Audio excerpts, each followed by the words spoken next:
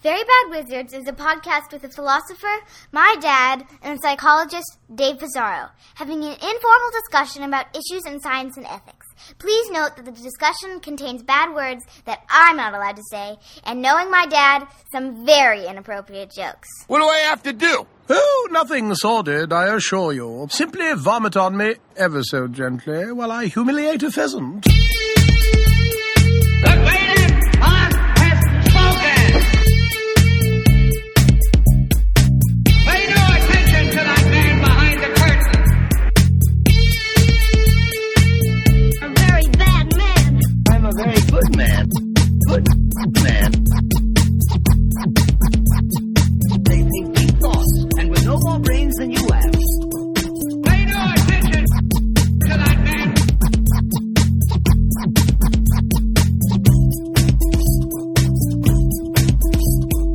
You're a very bad man. I'm a very good man. Just a very bad wizard.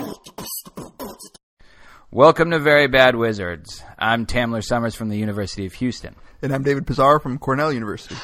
Okay. Nervous? Yes. I don't like this. You only have 75 more to go. Okay? What's this one? It's a couple of wavy lines. Sorry. This isn't your lucky day. I know. I'm getting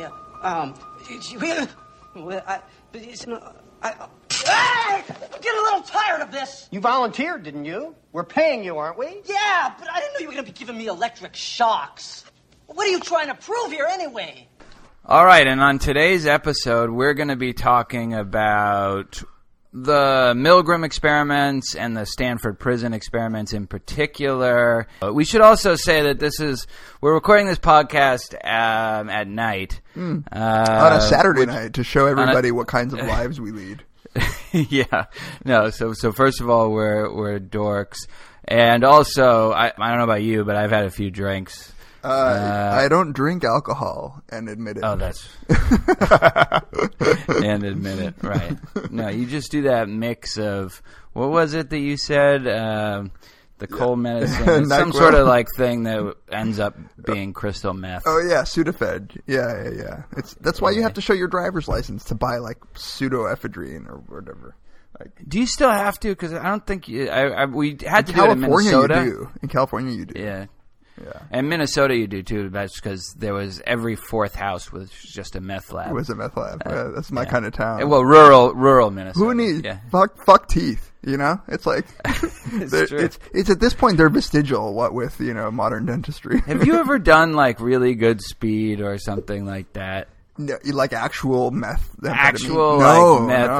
No, I can't say that I have, and I think that at this point I've admitted enough that I would admit that. Yeah, well, I have. Why are you still fat? What? Why am I still fat? Just kidding, you're not fat. No, you think I'm fat. No, all I'm saying is I get it. Yeah. I get why people are at. It's not like this thing where it's these people have to be crazy. I mean, it's good. I mean, fortunately, I only did it once or twice, and I can never get addicted to any drug because everyone thinks automatically that I'm a narc. That's just everybody's first assumption, right? And then they say that to me. Have we? I hope we haven't talked about this. No, we haven't. I can guarantee where you people that will we have say, not done. people will say, "Are you a cop?" And I'll say, "No, I'm not a cop." And then they'll say, "You have to tell me if you're a cop." Yeah, That's I don't know where that urban legend came from. Can you imagine if that were true? Like if you actually had to admit that you were a cop, like how many undercover operations would just be blown? And not only that, but the idea that this little 18, 19-year-old is going to remind an actual undercover it's like, oh, yeah, shit, I forgot about that. Okay, yes, I am a cop. Damn. Sorry. God damn it. Well, I'm glad you reminded me, else this has been a clear case of entrapment. And actually, I guess entrapment is sort of a theme for the show today. In some ways, Wow, this is a good segue. The Yeah. situation is like an entrapment for people in terms of doing really immoral things you wouldn't think that you were capable of. And that's what we're going to be talking about today. But let's first try to introduce a segment on listener email. How do you feel about that? Or listener feedback? And we're doing this in part because we want to thank the people who have sent us some emails, but also to encourage more emails, more Facebook posts on the Facebook page website, and more iTunes reviews. It's not just because we're whores for attention. It's because it actually helps us. It actually helps us, right? And, you know, right we now are all the reviews have been fairly glowing, other than the ones that tend to trash me. Well, but, you know, if you have something bad to say about us, say that too. You know? Yeah, they Especially if tend to it's say about those Dave. things over email. So Yeah, no, that's true. That's right. Somebody finally took a shot at you over email. They did. I forget what it was. And, Something like you interrupted me or Dan Ariely or something like that. Like, you got to be kidding me. Well, you know, I like to interrupt, but But that's the whole point of the show is we interrupt each other. Like, what do they think this is? Like 60 Minutes? that's one of Nightline? It's simply one of the things we're trained in. Interrupt. We don't have much training, but we're Both trained. of us just like to talk. Yeah. And it's a pain in the ass when the other person is talking because it means that we can't talk. To give you an example, we record our own local feeds, and I just prefer to listen to mine alone. I can see you doing that at night, having a few drinks and just listening to your local feed. All right. Well, first of all, let's All right. thank Anna Kulen for being an awesome person, and I would say our number one fan. number one fan. Thank you, Anna. She took a picture, posted it on Facebook of a unicorn reading Tamler's book, Very Bad Wizard. A Very Bad Wizard. Picture of a stuffed unicorn reading the book. It's a really nice picture. Check out our Facebook page. Like us on Facebook. I feel like a dirty whore for asking people to like us on Facebook. Well, you can like us and then say something mean. How about that? Yeah. We don't care like what you say. Just like us. It's, or don't. I guess I don't know. Like, does it help if people like us on Facebook because they have those stats about reach? Honestly, here is the only reason I care is because if there is anybody who might get any pleasure out of listening to us ramble like this, doesn't their seem friend liking it possible will or show. likely. Yeah, their friend liking it will show up on the feed, and they Right. will learn about us. That's the only reason I care. So like us. or So like us and then do whatever you want. not. Yeah. For us. Okay, so yeah, Chip Ellsworth III. I assume not his real name. That would be really weird if it were. Be a coincidence. Yeah, coincidence if it were. Left us a very nice review on iTunes, but he ended it with, quote, "But I do have one complaint. At one point, Professor Summers, very nice of you to refer to him as Professor, argues that The Big Lebowski is in fact a better film than Pulp Fiction, and rightly so. That's my beef. Whatever. We won't get into why Pulp Fiction. You really have a huge beef with No, Big I don't Lebowski have a- being better than Pulp Fiction? It's like one of the greatest comedies of all time, and I'm not, you know, I don't think he has anything against Pulp Fiction. No, He's he just- doesn't. And I don't. I love The Big Lebowski. I just think that The Big Lebowski is interesting because it's so empty. And, but I don't know.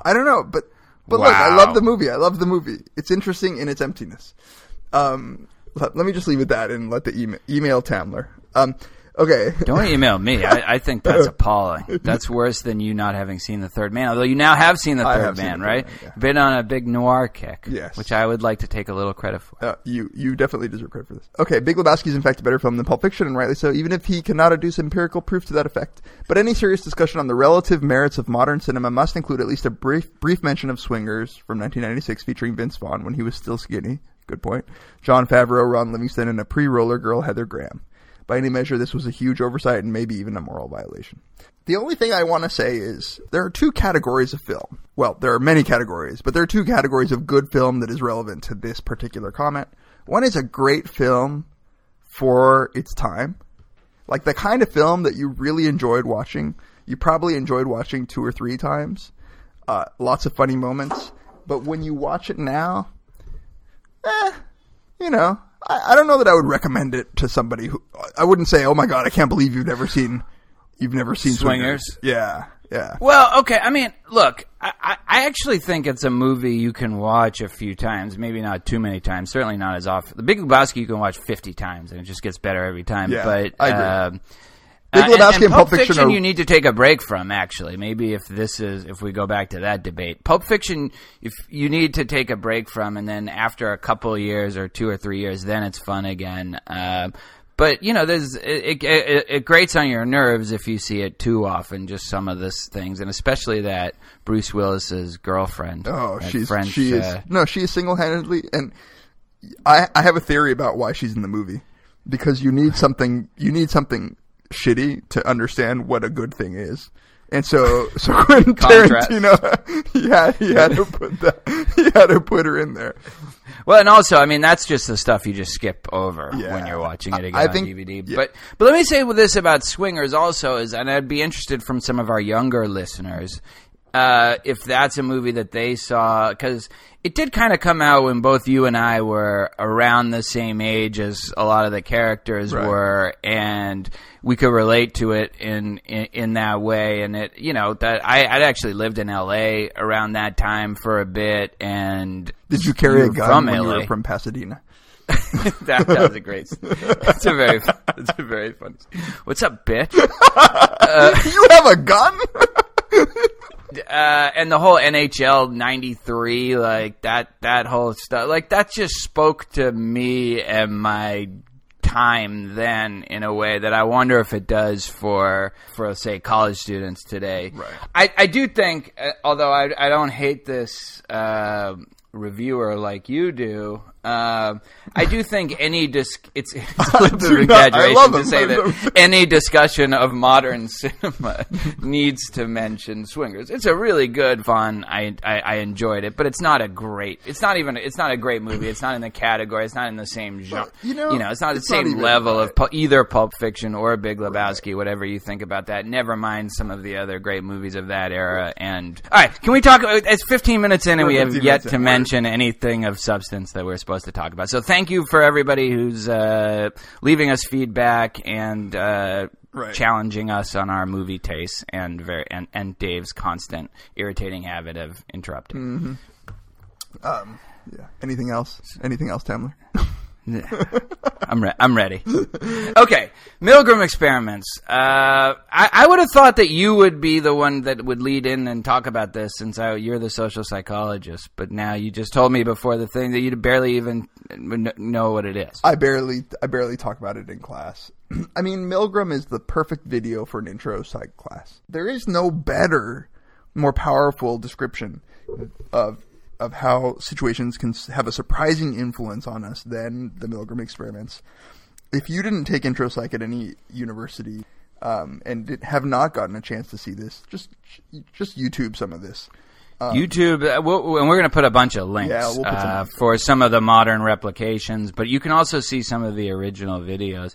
So the original experiment was designed by Stanley Milgram, right? And so describe the experiment. Right. So in a nutshell, because I suspect many of our listeners will already be very familiar with this, but the gist is you bring someone into the lab and you tell them that they're going to participate in an experiment on learning, which was the dominant experiments during this time were learning experiments, right? These were from rat and pigeon learning all the way to human learning. The question was, how does reward, reinforcement, and punishment affect learning? That's the cover story. Seems really plausible. You tell somebody that what you're interested in is the effect of punishment on learning. And this is, by the way, why we played that wonderful Ghostbusters clip at the beginning. With Bill Murray. You got to see it. We definitely post a clip. He's just shocking the guy for the hell of it. We could have actually played a Milgram clip, but no, we went with Ghostbusters. So the person thinks that what they're doing is training a person whom they cannot see to learn a list of words, and if they get it wrong, they're supposed to shock them. And they're supposed to shock them at increasing dosages, right? At increasing levels. And anywhere from 15 volts to 450 volts. Right. And if you've never actually been shocked or if you don't have a good idea of what this feels like, a 15 or 20 volt shock feels like, you know what it feels like actually, because we did some shock experiments. It feels like taking your it feels like flicking a finger onto your skin. So, like a fairly rough flick of the finger onto the skin. Doesn't really hurt, but you feel it. When you start getting into 50, 100 volt range, you're starting to get into real pain. And also, they're labeled, right? They're labeled. I There was actually a have dial. the thing. Right. There's 30 levels of shocks. Level 13 is at 195 volts, and it's labeled very strong shock. Level 25, 375 volts was labeled danger, severe shock. And then level 30, 450 volts. This is just my favorite thing. It's just marked XXX. That must have meant something else. It's just back in the then. imagination of the participant in the experiment. What that means. It's more than danger, severe shock. It's just XXX. And they probably not anything to do with pornography. Because at the time that Milgram was doing this, pornography was at a very rudimentary stage. Nothing like what it is, the golden age that we're in right now. I don't even know. Okay. So, obviously, well, I don't know if obviously, there was no... Dave was just talking to his daughter right now. Well, I was saying that it couldn't be more inappropriate. All right. So, there was nobody on the other side. No one was getting shocked. But it was an elaborate ruse. There was a audio tape of the other supposed participant. And the question was really, how far will the individual go in their shocks, right? In fact, they actually got a little sample shock at the beginning of the experiment. So they would know exactly how much it hurt. And just at the lightest. It's the lightest they level, got. right? Yeah. And you should know, if you've ever, as I have, if you've ever by mistake stuck your finger in an electric socket in the United States, that's 110 volts. That hurts. So everyone actually just pause the podcast right now and do that. So you just get but not if you're in one of those. You can get a sense if you're of in one of those 220 countries. Don't do it. Well, yeah, that'll be up to you. We take no responsibility for that. Yeah. So sorry. Yeah. So that emailer who doesn't like interrupting is going to be pissed off. So it really was. It really was. One of the things that Milgram did that was so nice was he asked people, how far do you think people will go? Do you think that people will actually, just because I tell them to, do you think that people will deliver the highest level of voltage? And by the resounding answer from both people who weren't participants, like subjects who had not been involved in the experiment quite yet, and experts like psychiatrists, everybody said, well, there's no way anybody's going to go that far. Like, nobody would actually... All the way to level 30. Because Right. there's literally 30 times that you have to shock the guy to get to the top. And what we didn't mention is the audio tape gets increasingly distressing. At one point, the guy is saying, like, please, I have a heart condition. And whenever you show this to an undergraduate And then class, they say, I want to stop. And then they say, and then they just stop and then talking. they just get right? silent. They get silent. And then they just think maybe they're dead. Yeah. So the people who are taking part in this experiment they're like sweating, they're nervous. They don't want to do this, right? But the experimenter keeps telling them. The experimenter keeps saying, no, we really need you to keep on. What is it, 76% of people? What's the... 65% went all the way up to... 300? To 450. 450. Like, well after the person had stopped responding at all. That's the XXX level. And the average shock was 360 volts, which is danger, severe shock. And what's interesting, I just read this actually in doing a little research, is that the reason the mean was so low, well, not low, the reason the mean was at 360, but 65% of the people went to 450, is that once you passed a certain point that was very early, like around 120 shocks or something, 120 volts or something like that, you were really likely to go all the way to the end. Right. But there was a segment of people that just stopped really early, and it was that the threshold of whether you were going to go to the end or not was surprisingly low. It was about 120, 125, and then it became really, really likely if you passed that point that you were going to go all the way. The fuck it point. Yeah, the fuck it point, exactly. It's like when you're like that point in the pint of ice cream or whatever, where you're like, oh, fuck it, I'll just Exactly. But by the way, I'll just kill the guy at this point. I've come this far. There's a Peter Gabriel song about these experiments, if you don't know.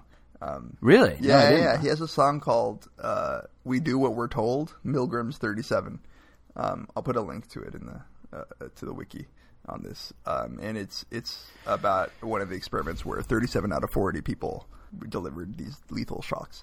By the way, Milgram, people don't know, Milgram did a ton of these experiments, and he manipulated a whole bunch of variables, whether the experimenter was wearing a white lab coat or not.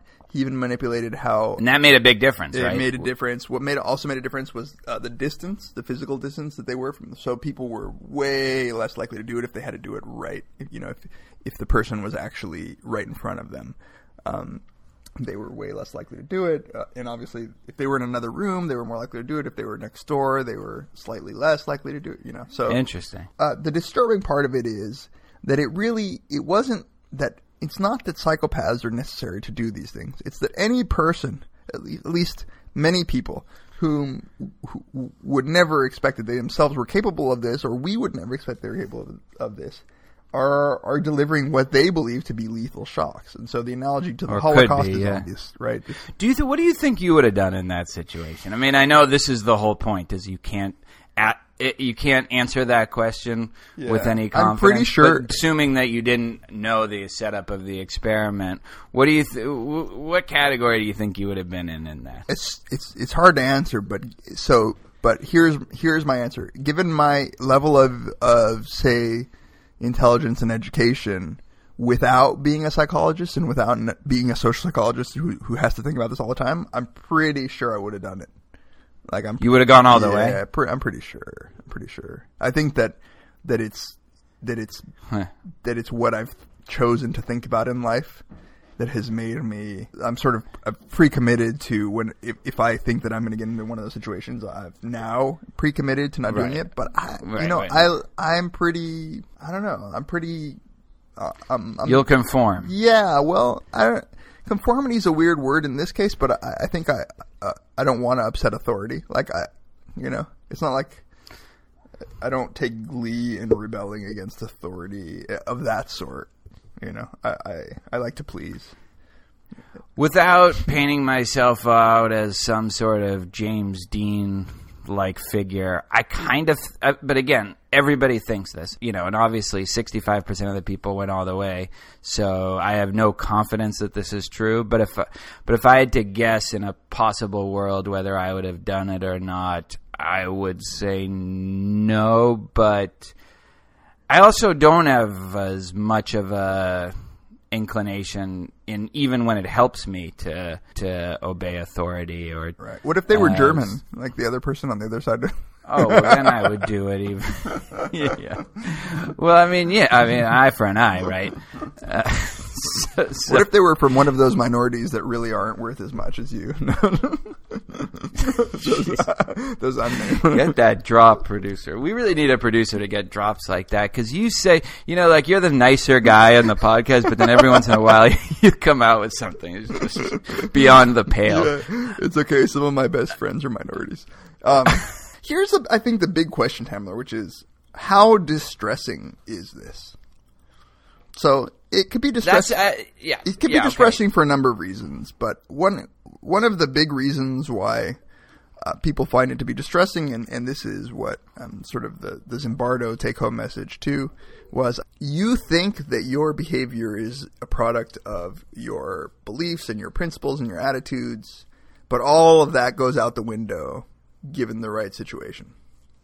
And there's certainly some truth to this in that I'm sure if we were all in sort of dire straits and it was either kill or be killed, we're capable of killing, right? Right, but that's not what this is that's about. This isn't kill or be killed. This is shock or just say, no, fuck no, I'm not going to shock this man to death just because you tell me to. And these, by the way, Milgram, he wasn't recruiting just undergraduates. He was recruiting sort of local New Havenites.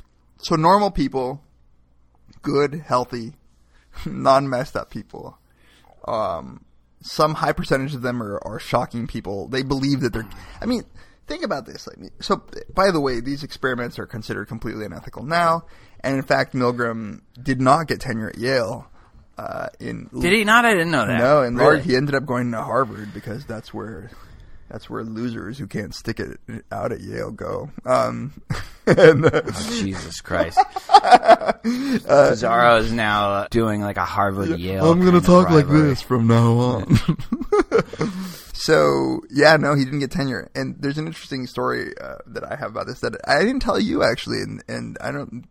Most people don't know. When I was a graduate student, we were in the basement of the Yale psychology department, and there was a part that hadn't been renovated. Mahzarin Banaji's lab space was right next to this old storage area. And one day I just went in there with a friend of mine, and there were all these old file cabinets, like those old, classic cast iron filing cabinets that you can yeah. And we start looking through the files, and what we find is old faculty files from professors. Now, Yale has like a really deep tradition in psychology, so these are going back to the beginning of the Yale psychology department. And we're looking through these files, and we find Stanley Milgram's file. I shit you not, I swear this actually happened. We find Stanley Milgram's file.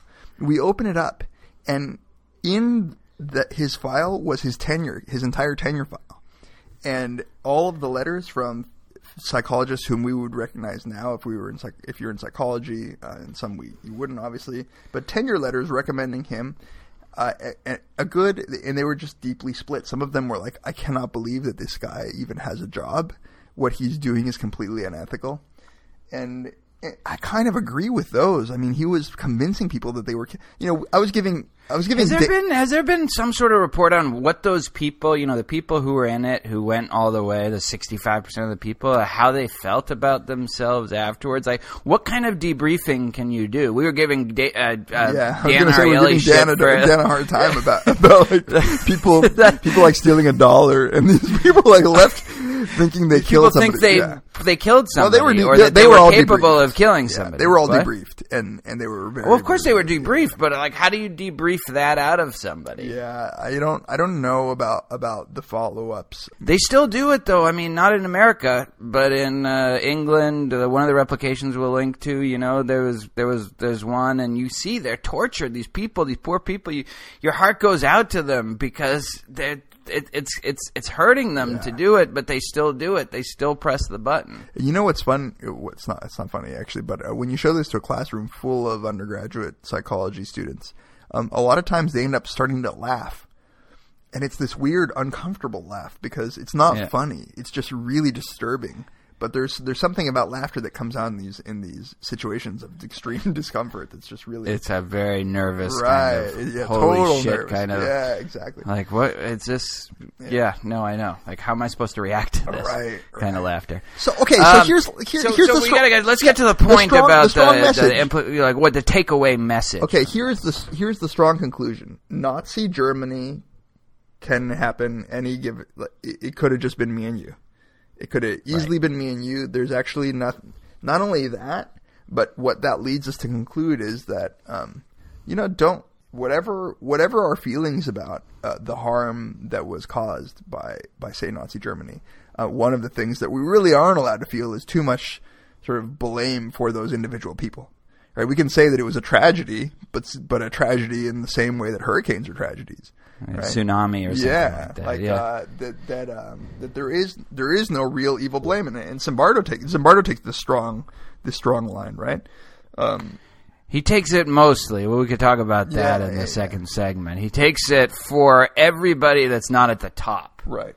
That's not, because he blames the situation, but then he also blames the people that are framing the situation. So he might blame the Goerings and the Hitlers and the Himmlers of Nazi Germany as setting up this kind of situation where otherwise good people could do horrible things. Right. So I guess is Zimbardo saying that there is responsibility Is he saying there is moral responsibility for those at the top, or just that their problem is something? I want to talk about that because it's an interesting thing because it's not clear why he can say that. Right. Presumably, there's a situation even for the Hitlers and Goerings, and he said it in the context of Cheney and Bush and Condoleezza Rice with the Abu Ghraib. Right. During the Abu Ghraib scandal, there was a huge... The Abu Ghraib scandal. But let's talk about that in the second segment. So go on what you're saying, that the strong message is that could happen anywhere and that it's not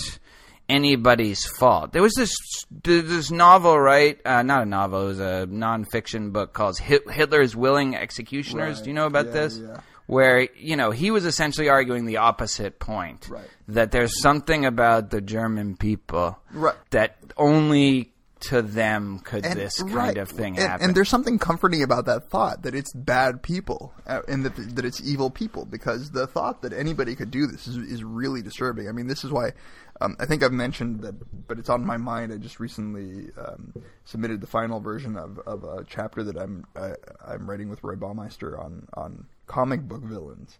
And speaking of Germans. Yeah, speaking of Germans.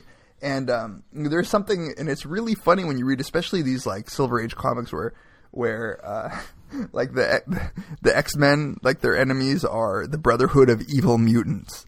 Like that they would actually call themselves evil, like, and go around like, yeah, let's do evil. It's ridiculous, and it would never happen because the people who are actually doing those things don't think that they're doing evil, but it's really... Well, that's the question, right? Do those people in the Milgram experiments think that they're behaving...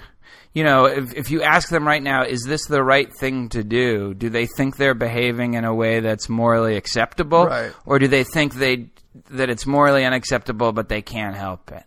It's just right. It would be interesting to get into. I always wonder, another experiment, the Asch conformity experiments. Right. We'll link to these two. It's a very whether they actually believe it, famous one. Whether they act, that they show these lines. No, in the experiment. In those cases, they actually say, no, see, I knew it was wrong. Like. They say that after. Yeah, and a lot of people in the Milgram experiments, they, at the end, even though they went all the way, they're like, see? They are like, I knew it was wrong to be doing. Like, thank God it wasn't real. But is that just post hoc? Well, it's like making yourself feel better. That and $1, it's like at that point, if that and $1 gets you what? Like blowjob? The Holocaust. Like, it really doesn't matter what it really doesn't matter what they're saying afterwards. Like, imagine like all the Nazis saying like, well, yeah, I told my commander, like. No, I know.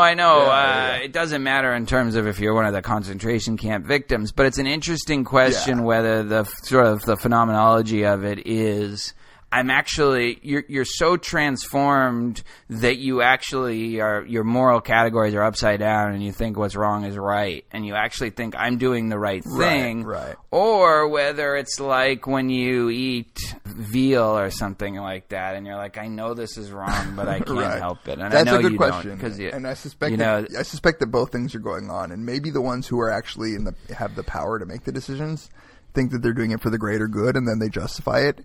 And then, maybe the underlings are not. But I don't know if it was answered well.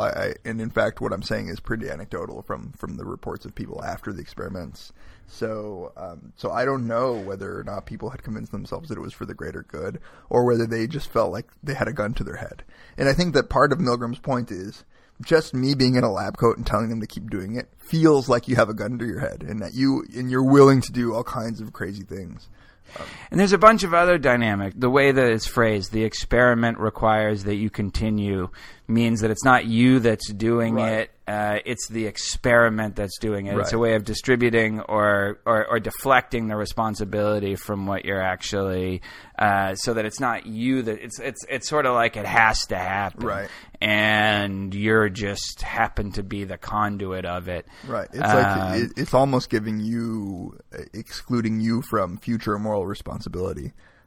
That's right. Yeah. So, okay, combine. Let me just, before we take a little break and talk more about sort of the sort of philosophical implications and whether this view is right or not, let me just say that this experiment combined with the Stanford Prison experiment, and then really just combined with a great deal of social psychology showing the power of the situation to override basic sort of individual differences, like, you know, showing that maybe personality variables that we think of as stable and of causing behavior really aren't that stable when you look at the influence of the situation. That is, you know, extroverts on a personality test can easily be made to be introverts depending on the situation and vice versa. And really, this is the deep tradition within social psychology to try to argue this point, that the situation engulfs, right, it overwhelms anything like character. And when you get into the moral domain, this has some really, really serious implications. The Milgram and Zimbardo stuff is they're just particularly good examples of this, but there's plenty of other evidence. And this has led some philosophers to conclude, hey, maybe this whole moral character and virtue and bias thing is just not is just not the right way to view human behavior. Maybe people just don't really deserve to be praised for their character. That's exactly the kind what we should talk about in the second segment. So let's take a break, and we will be right back.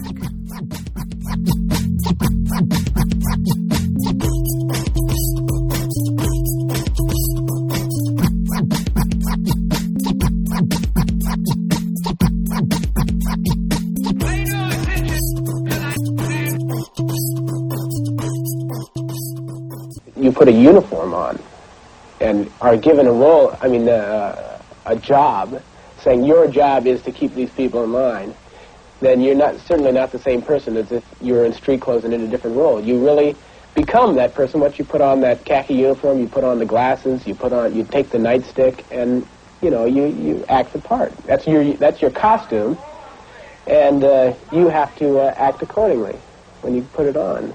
It harms me. Why? Harms. In the present tense, it harms me. How did it harm you? How does it harm you? Just to think about it, mean that people can be like that? Yeah.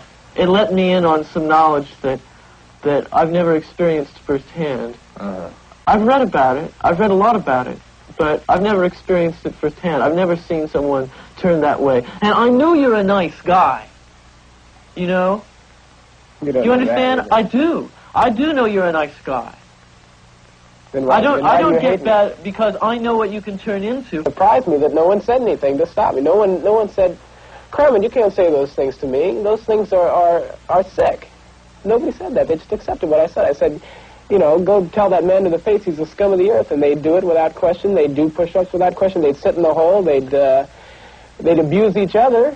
And here they're supposed to have they're supposed to be together as a unit in jail, but here they're abusing each other because I requested them to, and no one questioned my authority at all. All right, well, that's a clip from it's 2 months after the Stanford Prison experiment, which took place in 1971. It was an experiment where they randomly divided college students, not all from Stanford, but college students who are psychologically screened so that they were psychologically healthy individuals, and they just flipped a coin and said half of you are going to be prisoners, half of you are going to be guards, and then they put them in a prison kind of environment, and Zimbardo played the role of the prison superintendent, and he said, all right, well, now you got to keep control of these prisoners. And after, I think, like a day and a half, already one of the prisoners had a nervous breakdown. By two or 3 days, there was already horrible, humiliating techniques used by the guards. These were just college kids. It's funny because in that clip, those two are such the perfect, sort of exemplars of hippie, the sort of hippie and the authoritarian. Well, this is what he said about that. He said there's a lot of social movements, the hippies, love-ins, be-ins, he says. I don't know what that means. He said that. I should have challenged him on that. What the fuck is a be-in? I don't know. Is that like the bottom? Phil, what's a be? It's like the top versus the bottom, I think. The beat poets. What is a be-in? In fact, I request the audience, I would like the audience to let me know what a B, and it's BE/INS. All of it was here, and he said he thought the real reason he started the experiment was to see to what extent people would question authority, rebel against it. And he turned into a douchebag authority figure in the process. Himself, right. That's the most... I strongly urge people, first of all, to read my interview with him, but especially to read his book, The Lucifer Effect, where he gives... He lays bare his own role and his own guilt about conducting the experiment. I didn't even finish describing it, but by the third day, there was a prison riot, and there was all sorts of sexual humiliation tactics that the guards were using against the prisoners. There was a hunger strike by the fourth day. By the sixth day, they called off the experiment because it was, well, they called off the experiment because there was a number of breakdowns, psychological breakdowns already, but also, Zimbardo said, because his girlfriend at the time, who ended up being his wife, just said, what the hell are you doing? Right? Yeah, she was a graduate student at Berkeley, and she said, what are you doing? You can't keep doing this. And sort of shocked him out of his own role as the prison superintendent, which he had gotten so wrapped up in that he had forgotten he was a scientist. So first of all, on the third day, this is really funny too. Zimbardo, as the prison superintendent, he got obsessed with the idea that there was going to be a prison break-in, like some other people were going to try to break the prisoners out, some other students, and he called the police. And he calls the police. Police are like, what? Like, this is what you can't. We're not going to do anything about it. And he's like he's a psycho. But then a visiting colleague, he says, asked them, came in to observe, and he says, what's the independent variable here? And this is what he says from his book. He got really angry at the guy. He says, here I had an incipient riot on my hands. The security of my men and the stability of my prison were at stake, and I had to contend with this bleeding heart, liberal, academic, effete professor whose only concern was a ridiculous thing like an independent variable. You effete, liberal academic, I have a break in my hands. What are you talking about, independent variable? And that was on the third day of the experiment. So not only had there been just a breakdown with the students, and there's really interesting stuff also in the book about he brought in this parole office, someone to play a parole officer who had been in prison himself for 20 years and had gone before parole boards 18 times and been turned down, and he became a total dick, like the one person who you would think would be so sensitive to. So the idea of this, and we saw that a little bit from the clip, is that you adopt the role that you are given, and you take on that role. You're not you anymore.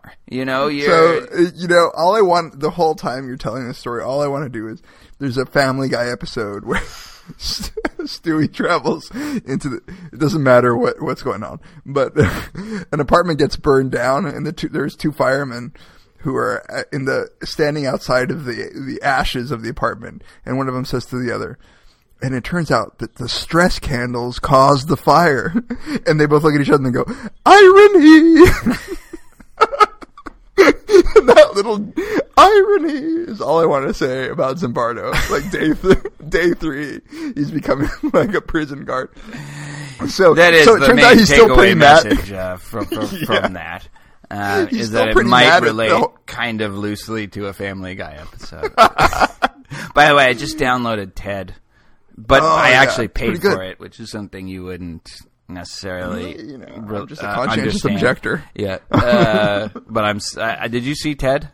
Mm-hmm. I loved TED, and I did not pay for it. It's great. All right. So this is again what you were talking about when we were closing out the first segment, the very lengthy first segment, is that this question of whether we have these kind of character traits, and there's a major tradition in moral philosophy called virtue ethics, which the whole point of it is that excuse me, I just burped because of the beer, that the whole point of it is you build these character traits, these virtues, like courage and generosity and empathy, and so that you will behave in virtuous ways across a wide range of situations. And this seems to fly in the face of that, because here you had these normally, as one hippie says to the other hippie, I know you're a nice guy, but you were making me. This was the John Wayne guy with the scary Cool Hand Luke glasses, mirror glasses, who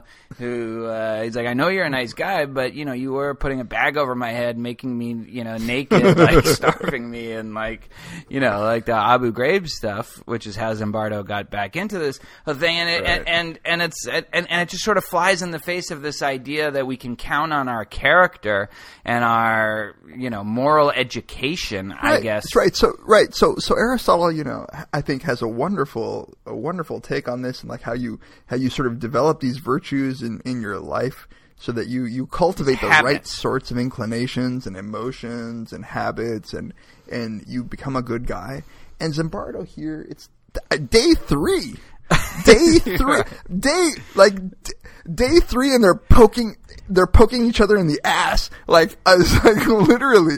Zimbardo doesn't talk about this stuff, but like the Abu Ghraib stuff where they're like making them do lewd sexual things to each other as prisoners. And that's what they were doing in the Stanford Prison Experiment. I know. If you look at the pictures from both, they're eerily similar. Eerie. And it's not, you could say about Abu Ghraib, whatever, authoritarian people joined the military to begin with.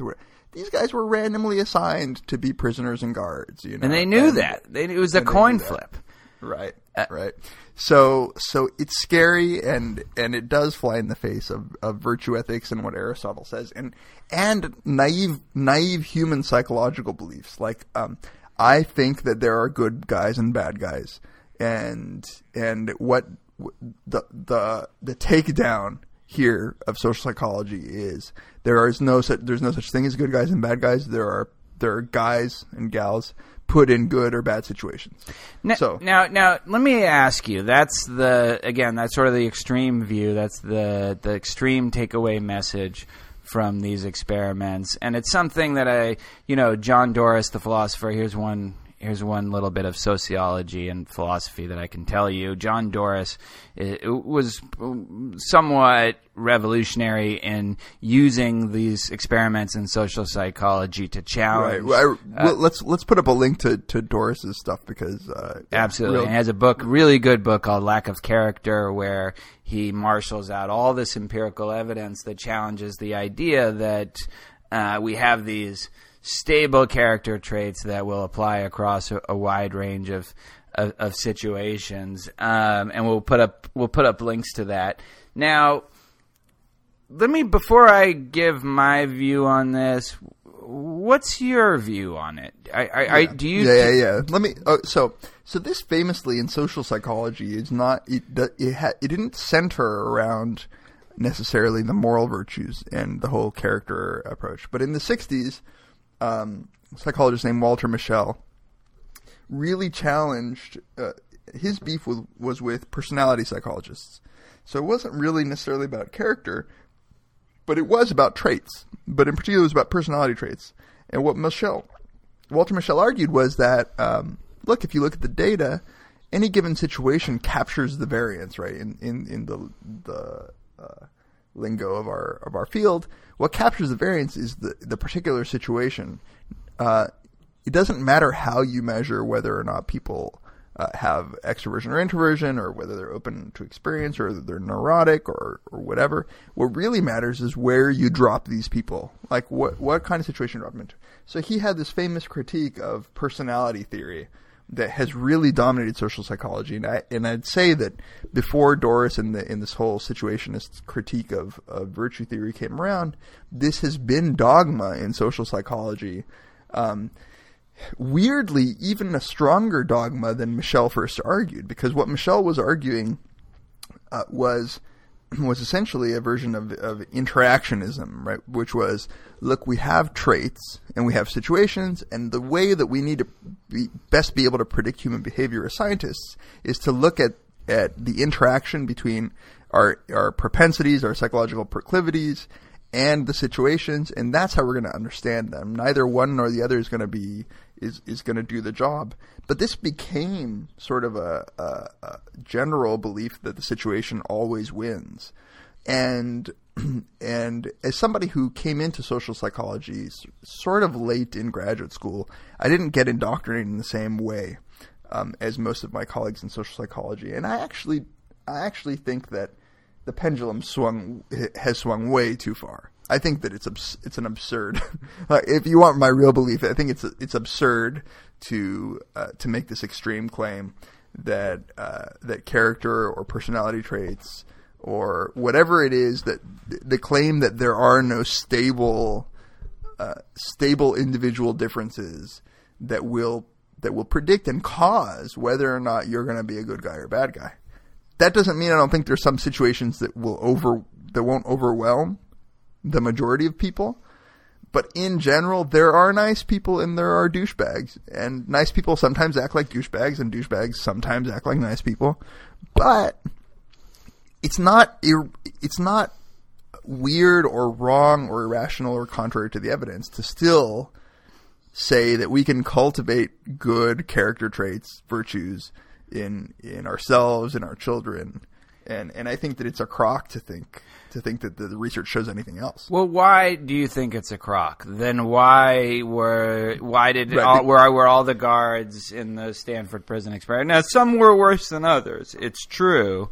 But there was nobody who just said, wait a minute, we have to start, remember, these are actual, college students. They're just like us. What the hell are we doing, with all no. I think that I think that there are two things going on. One is that these situations were fairly powerful, and that what I'm definitely not saying is that there aren't situations that might overwhelm character traits. But two, there aren't. If you want to know whether or not character or personality traits have any effect, you need better measures on two ends. You need better measures of personality, and you need better measures of the outcome in these studies. Like, were all the prison guards equally sadistic? Were some more sadistic than others? And I think that there you might actually start to see variance. And in fact, one of the problems I think with personality psychology early on was that the measures were rough. I think that the better measures that you get of individual differences, the more likely you are to predict. So if I were to ask you, it's almost as if some psychologists and even maybe some philosophers now are arguing that it's blatantly wrong or even incoherent to think that there is such a thing as a shy person versus an extrovert. And that's not true. And it's weird because Zimbardo himself studies shyness. Right. And certainly you can put me in a situation where I'm going to feel shy. Right. And of course. Yeah. Like prison. But using that. Put you in prison. Right. Yeah. Right. But not the prison where you're giving lectures, but the prison where you're trying to decide whether, should I be that guy's bitch or this guy? Right. Do I really have to find the biggest guy and kick his ass on the first day? Should I join the neo-Nazis just so that I can, have some sort of protection? Believe me, I have thought many a time in California prisons, they're racially divided into white, Mexican, and black. And I've thought many a time of this, which one I would belong to. Well, I'm a Hispanic guy who looks white and gets along more with black people. Bill Burr, the comic, has a great line on that. He says, if I ever go to prison, it's my number one goal, beyond everything, is just not getting raped. And the only way that's going to happen to me, because he's this redheaded white guy, is if I join some white supremacist group. So he just says he has a black friend, and he says, look, no offense, you're a good friend of mine, but if we're ever in prison together, I'm going to call you an N-word. See, I guarantee you that I would be more comfortable with the black guerrilla family than with the Mexican mafia or the white supremacists. Well, no, I'm sure you'd be more comfortable. The question is whether I could convince them to let me in. On your stomach with your head buried in a pillow. I just want to know whether they would let me in. I just want to know. It's true. You have that kind of rap. So maybe we should cut that out. Yeah. The last thing I want to say about prison rape is I do think that's the one benefit to getting older, is that every day I get older, I become less desirable as someone who would be raped in prison. Because you get to a certain age, right? I'm sure when you're like 60 years old, they don't want to rape some 60-year-old. I don't know.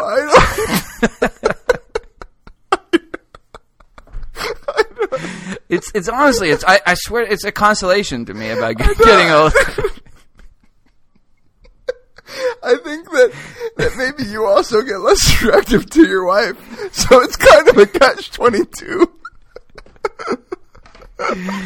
Yeah, but I don't know how attractive I ever was to her, so, you know.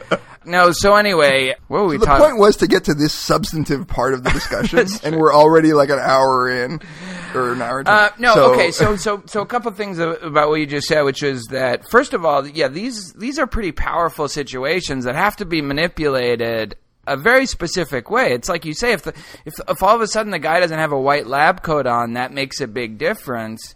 And so they had to do a lot of, little subtle manipulations to get people to act in these horrible, horrific ways. And then, the thing about the Stanford prison experiment is that there is this core of people that didn't, I'm sorry, not Stanford prison, but Milgram experiments. There is this core of people that didn't shock the people, that just walked out and said, I'm not doing it. And if you look at virtue and, being a virtuous person, not as something that's common, but as something that's rare and as something that you have to work at, and that's something, then that's almost consistent with those results. Yeah, exactly, right. It's not like Aristotle's not arguing that you're born this way and that's it. Not at all. In fact, the opposite. He thinks that you have to, from a very young age, train yourself, and that if you don't do that, then you're not going to be a virtuous person, and that you have no shot. And in fact, he even thinks you have no shot if you're not born into a special kind of situation, like a special kind of family with where you have the opportunities for a special kind of education. And if that doesn't happen, you're fucked. So the idea that, virtue ethics as a whole is bankrupt because a majority of people, even if it's true that a majority of people will act in terrible ways if put in a certain situation, that would still not threaten the idea that there are such things as virtues. And in fact, can I read you? There's this one really interesting passage at the end of my interview with Zimbardo, and I don't mean I feel like I'm plugging your book incessantly throughout this episode. Something like that, yeah. It's this section where he talks about the banality of heroism and how you train people to be heroes, and he thinks it needs to start at a very young age. And he says, this is what he says in the interview: last chapter of my book is not only about how to resist the powers of the situation, it's also a celebration of heroism as the real antidote to evil. And that's the thing I'm doing now. I'm starting the Heroic Imagination Project. To be consistent, I say most evil is done by ordinary people put in certain situations, and it's the act that's really evil. Most people are really not. Most heroic acts are also done by ordinary people who aren't special in any way. They just happen to be put in a certain situation, an emergency of evil or immortality or corruption that gives them the opportunity to act on it.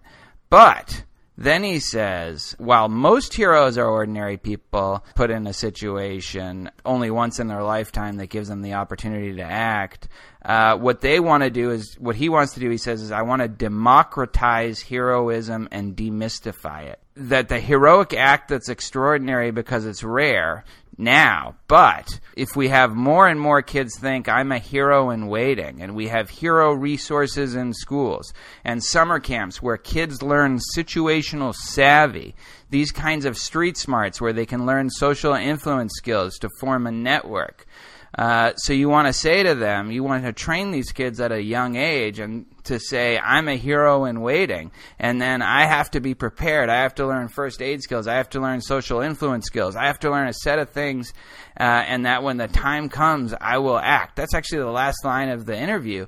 Like, that's just Aristotle right there. Right. You have to train these kids. You have to build habits. You have to drill. You drill virtue into people, and then they'll be virtuous. Then they'll be heroes. Then they'll be able to resist the power of all these situational forces. So I agree, but Zimbardo's, so then is he being sort of just inconsistent, verging on incoherent with his views when you put them together?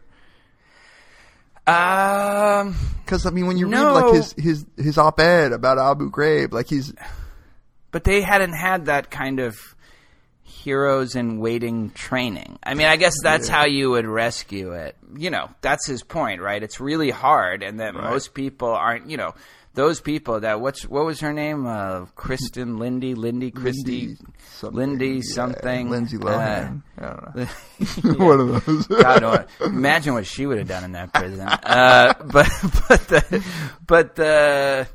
That part can be consistent, and it's consistent with the idea that heroism and virtue across a wide range of situations is rare, and you got to start early. You know, just like you got to start early. You know, I can't take up golf now. You know, I can't take up. There's something I can't take up a foreign language. That's you know, true. like, you know, it's true. I mean, character probably is like any other human individual difference, right? Like, I cannot dunk a basketball no matter how hard I try, but you know, I can make free throws. You can work on that. I can work on that. Right? No, exactly right. There's going to be a range of heroism that you're capable of, but you know, this is what we do with children, right? We try to train them. We try to. But let me ask you a question where I think he is maybe being inconsistent or incoherent. So he was an expert witness for one of the Abu Ghraib guards. And essentially saying, look, I ran this experiment and this is what happens. And then he says, well, so they're not morally responsible for what they did. It's the rotten barrel. That Rumsfeld had this thing about it's a bunch of bad apples. And he says, no, it's not a bad apple. It's a rotten barrel. Right. Which is the metaphor for the situation.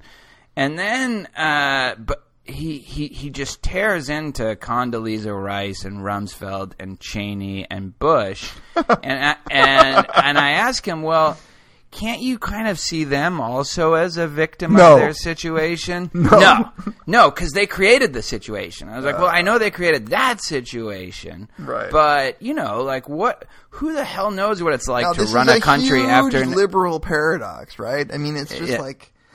I mean, this could be a whole other episode, Tamler. But I think that it becomes obvious, right? That everybody is a product of their environment, and few, you know, no criminal is morally responsible except for Cheney, the policy except for whatever politician you hate. Yeah, and I'm definitely not defending Cheney, but I'm also. Love Cheney. I'm sort of willing to give the same amount of moral blames and environmental defense to most people. Cheney's a great example because he does seem sometimes like the embodiment of pure evil. There's a Darth Vader kind of air to him, but at the same time, it's right. Like, look. If you're gonna not blame people because they're a product of their environment, their situation, and maybe the fact that, you know, Cheney didn't have any hero in waiting training when he was a kid either. You know, God knows what Cheney's childhood was like. Right. Well, I don't know. That would be a funny skit. Cheney as a child. All right. Well, so we should wrap this up. Right? Yeah. I wanted to make one last point about these experiments, which is that that there is a way in which it's valuable for social psychologists to create very, very controlled environments. But one of the things, and usually you do this so that you can make some sort of causal claim. You know, you can say, look, I just manipulated the lab code or the physical distance or whatever. One of the things that that is missing from, for instance, the Milgram experiment is the possibility that there would be another social influence in the other direction. And this actually is way more likely to happen in real life, where if you're in a situation where something is really, it's really going downhill, and you have just one other person, and we know this from the Ash experiments, we just have one other person in the room who's willing to disagree, then all of a sudden you get a huge change. And interesting, yeah. Yeah, and you can say that this is also the power of the situation, but what that means, it really does mean something, that maybe those people who have some proclivities toward feeling extra guilt or sympathy or empathy toward the people who they're victimizing would actually be way more likely it would be way more likely that character trait comes out if they have one other person. And this makes sense, right? I mean, they realize it opens the door for them to disagree in a way that they didn't realize. So it, as much as I am a huge fan of these studies, and I am a social psychologist myself, and usually we've always had to argue in favor of the power of the situation, this is a case now where I think we're having to backtrack a little bit, because I think that the strong conclusion just isn't the right one, and I think it does a disservice to what it means to have a moral character and be good and bad, and you can choose to be a Dick Cheney. But isn't that just another? So you sort of blew it off, but you admitted that that's just another element of the situation, to have one other person that can. But I guess your point is that triggers your better nature, which really is a better nature. I mean, it's sort of like this. To me, it's like this. The debate between genes and environment. You can frame it such that it's either one or the other, but sometimes you need the environment to trigger a genetic predisposition. And I view moral character as that. In these strong situations, for sure, you can overwhelm someone's the individual differences. So I guess the empirical claim that I'd make is that you do enough studies like this, you would see individual differences emerge if you had these like environmental enablers. So that if you gave them a chance, right? Exactly. Because you can always make it so that you minimize the chance, right? And I think that's what Milgram was brilliant at doing. And I think, and that's what Zimbardo was brilliant. Yeah, and that point stands. It's not that I'm saying that those points don't stand. Like, you can do that. Nazi Germany might be just an example of the fucking efficiency of people, the brutal efficiency of somebody to do that kind of thing. But it doesn't mean that there aren't good right. people. Like in France, there were some people that joined the resistance and some people who didn't. Right. Sartre joined the resistance. Did not join the resistance. Right. Well, I don't know. He was a fucker, but Camus did, because he was awesome, and that's a character difference between Camus and Sartre. Right. All right, well, that's a more optimistic way to end than we usually end.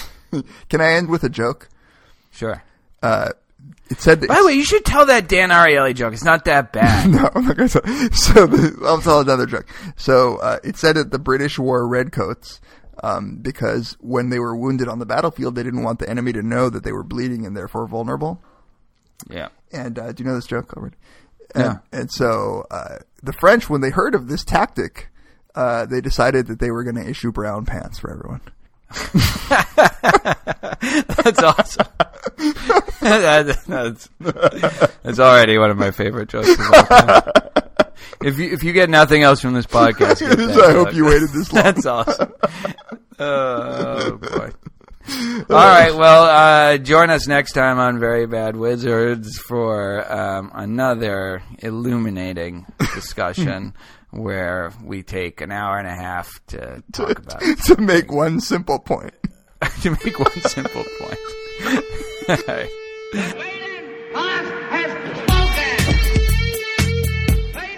For more information about this episode, including show notes and links, and to listen to other episodes, please visit us at www.verybadwizards.com.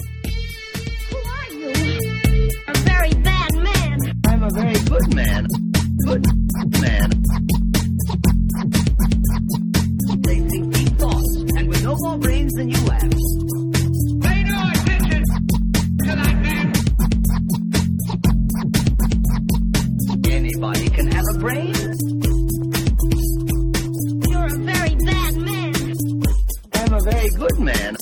just a very bad wizard.